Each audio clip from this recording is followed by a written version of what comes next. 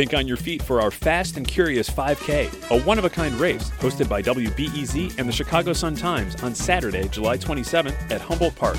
More info and early bird registration at wbez.org/events.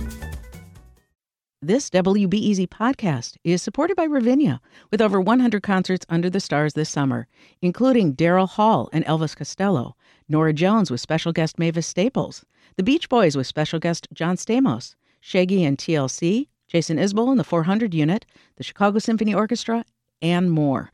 Their 30-acre park is nestled in a gently wooded area. Bring your own picnic or eat at one of the park restaurants. Tickets available now only at ravinia.org. I'm Sasha Ann Simons, and this is Reset.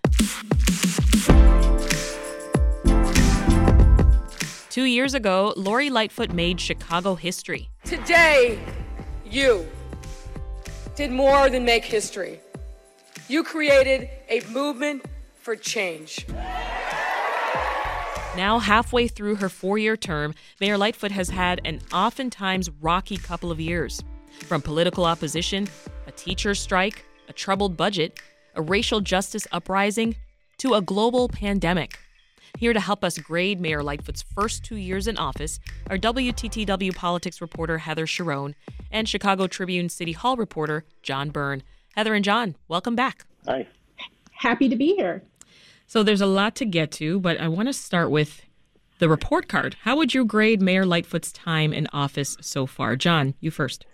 I guess I give her an incomplete. I mean, I don't like to hand out grades. I would say that she was handed a pretty lousy hand here to start off, but she hasn't made things any easier on herself. So she's got a couple years to figure it out. I don't know if I'll let you get away with an incomplete, John.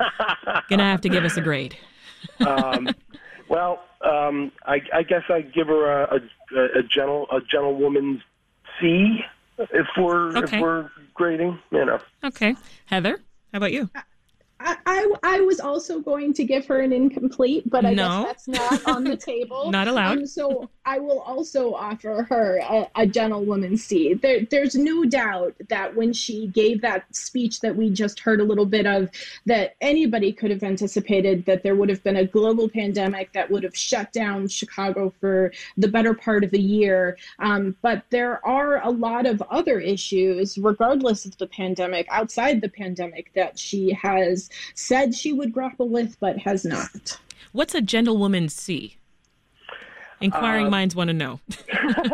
I think it's actually, isn't it like an Ivy League term for a person who kind of gets the C and maybe isn't the top of the class, but is considered to have done the minimum to accomplish what needed to be accomplished. I don't know if that actually fits here. I don't know if that actually fits here, since I think she's trying really hard. I don't think she's trying to just get by, but there are just so many extenuating circumstances here. But as Heather pointed out, there's been a lot of unforced errors as well. Well, we'll get to some of the big moments that you've sort of touched on in just a minute. First, I want to discuss the mayor's governing style, right? Chicago's mayors in recent years have been seasoned politicians, and Lightfoot definitely came in as sort of this outsider candidate. Other mayors have had what we call rubber stamp councils, and Lightfoot has seen more opposition than I think we're used to. So what do you think is the reason that we've seen this difference, John? Well, I mean, she's seen more opposition, but let's keep in mind that she hasn't really lost any votes. There's a louder sort of socialist, social democratic caucus in the council that is obviously making its voices heard, but there's still not. This isn't like a council war situation that Harold Washington dealt with in the 80s, where there's a block of aldermen who are blocking his legislation. But when you talk about her style, she hasn't made things easy on herself, because I don't think she's of a mind to do a lot of compromising with council opponents. So she puts herself in kind of a my way or the highway situation, And that's why you see these closer votes, but she's still winning for the most part. What do you think makes her different from our past mayors, John? Is it just the approach? Well, I can compare, I was here for Emanuel's 2 terms, and Emanuel had a well-deserved reputation for being a combative, a bullying guy, but Emanuel was also a mayor who was steeped in the, political glad-handing and negotiating, and everything was flexible with him. He wanted to get as many people on his side as possible. So he would fight with aldermen, but then he would sit down with them and say, what do I need to do to get you to a yes on whatever it is? And he would negotiate that. He would negotiate, because he wanted a 50-0 vote. Lightfoot, on the other hand, says, I'm putting this out there. Go ahead and vote against it if you want, and we'll see where the chips fall, Let's look back at what she's gotten done in the last 2 years. Heather, what was the biggest thing that she was able to accomplish during this first half of the term? Well, I think if you ask her, she'd say, look, we have survived a pandemic. The city is emerging after, if not the worst year of its history, certainly, the one of the most. There is a reason why at the height of the pandemic, nearly every public appearance the mayor made included a reference to the Great Chicago Fire and how the city rebuilt itself from the ashes. There is no doubt that the mayor sees that as sort of her largest accomplishment, and she's very proud of the fact that Chicago appears poised to rebound economically, culturally, socially after the pandemic, although you and I have talked repeatedly about how this pandemic appears to be waning and then surges right back. So I'm certainly not declaring an end to the pandemic. At the same time, it's impossible to know in an alternate universe what she would have concentrated on in this past year if not for the pandemic. Right before everything changed, she gave a major speech where she vowed to tackle generational poverty and make significant changes to the city's eviction rules to ensure that people were not, turned out on the street for no reason, and to really sort of focus on those inequities that the pandemic brought into stark relief. I think that's why probably both John and I were leaning towards the incomplete, because it's been such a total change in focus because of the pandemic, which has left her with many things more undone than I think we would have otherwise seen in a non-pandemic universe.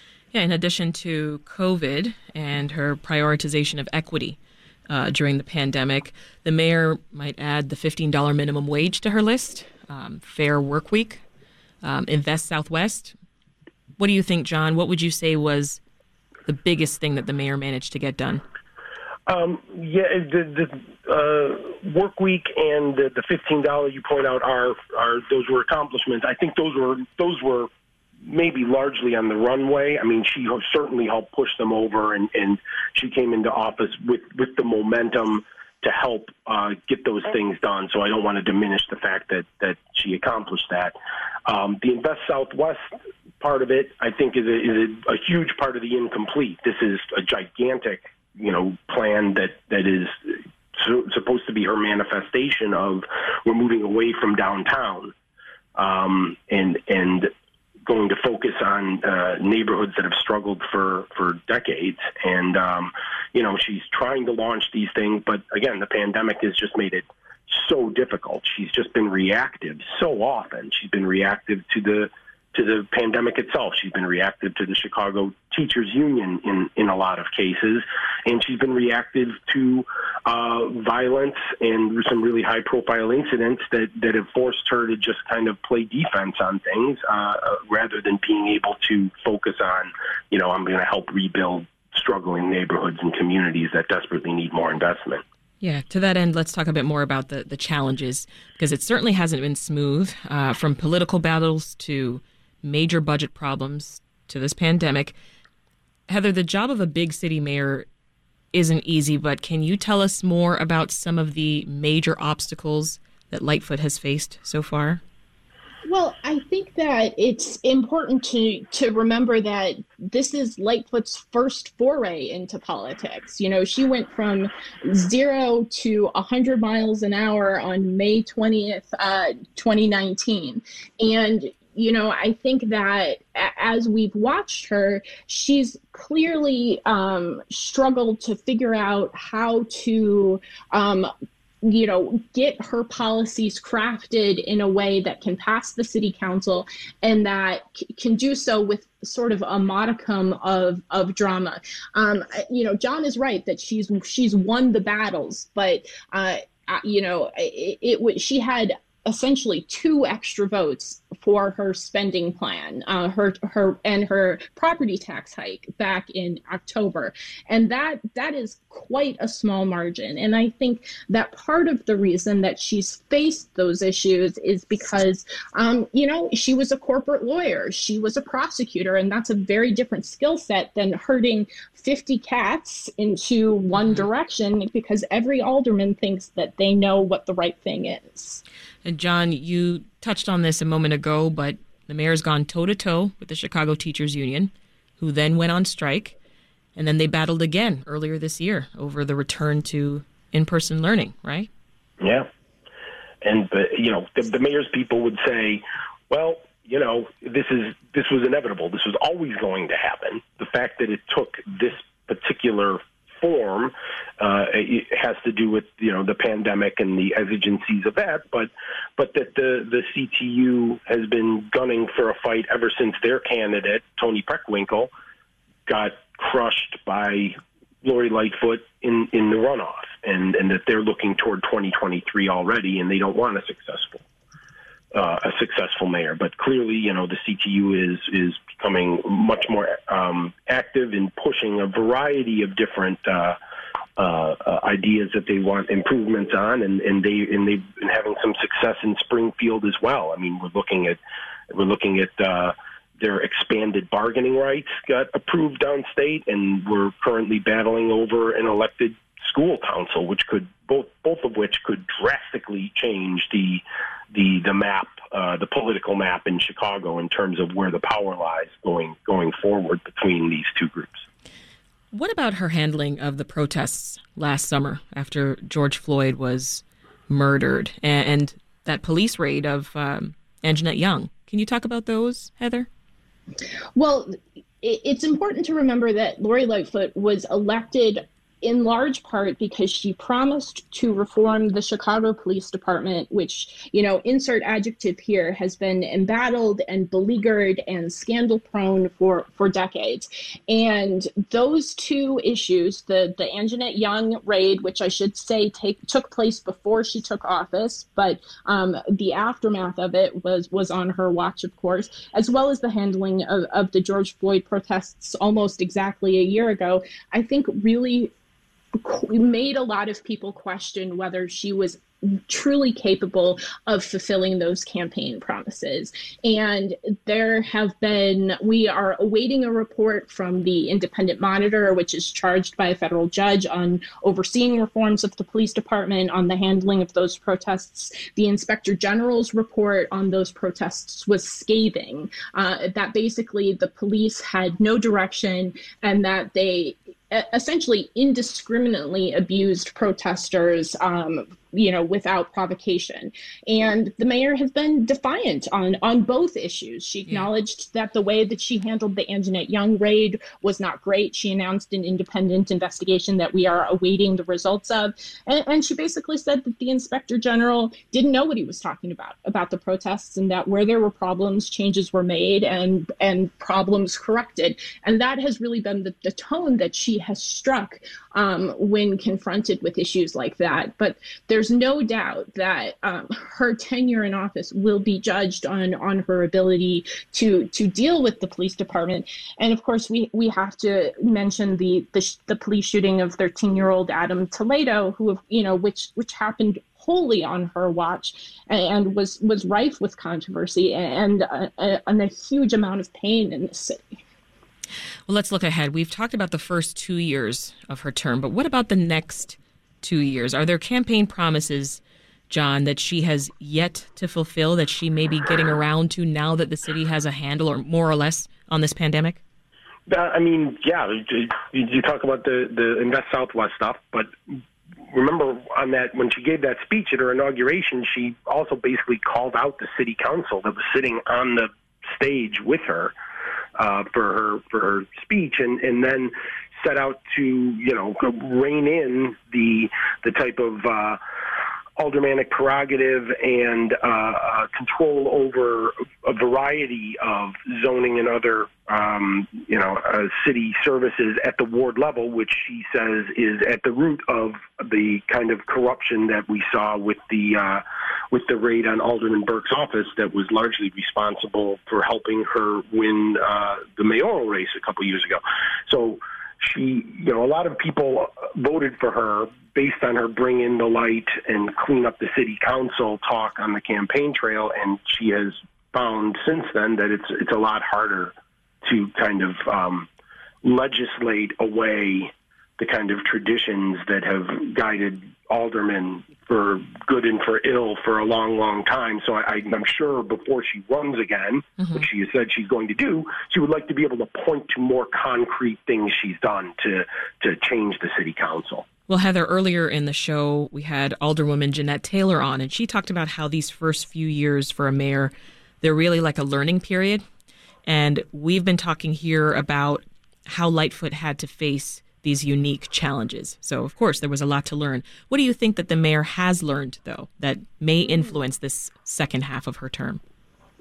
I would be reluctant to try to peer into Mayor Lightfoot's brain. I don't know that she has changed her approach at all in the 2 years. As John said, her inauguration is best remembered for her turning around and, sort of putting the aldermen on notice. And she was, direct and forthright in warning about the consequences of voting against her budget, perhaps, threatening city services in specific wards. She is unapologetically herself, and that is sometimes serves her purposes, and sometimes it creates more problems than I think anticipated. Well, briefly, before I let you both go, what are you going to be watching for over the next 2 years? And where do you think the mayor needs to step up and prioritize immediately? John, you first. We got the city council ward remap that's coming up based on the census. And I will be interested to see to what extent she gets involved with that and tries to kind of direct that and tries to kind of control what the wards look like. This can be a quagmire for a mayor to get drawn into these border conflicts between aldermen, but it's also a way for her to kind of put her stamp on things on the council if she opts to get involved. So I'll be looking to see what she does in that regard. And give me a brief response, Heather. I think we've got to watch police oversight. There's a big push for an elected board to be put in charge of the police department. I think that will have a huge impact, however it plays out on her tenure for the next 2 years. That's WTTW political correspondent Heather Cherone and Chicago Tribune City Hall reporter John Byrne. Heather and John, thanks so much. And that's today's Reset. Keeping up with the topics and conversations that affect you most is easy. Just make sure you're subscribed to this podcast. And please take a few seconds to give us a rating and review. It really helps other people find us. I'm Sasha Ann Simons. Thanks for listening, and we'll meet again tomorrow.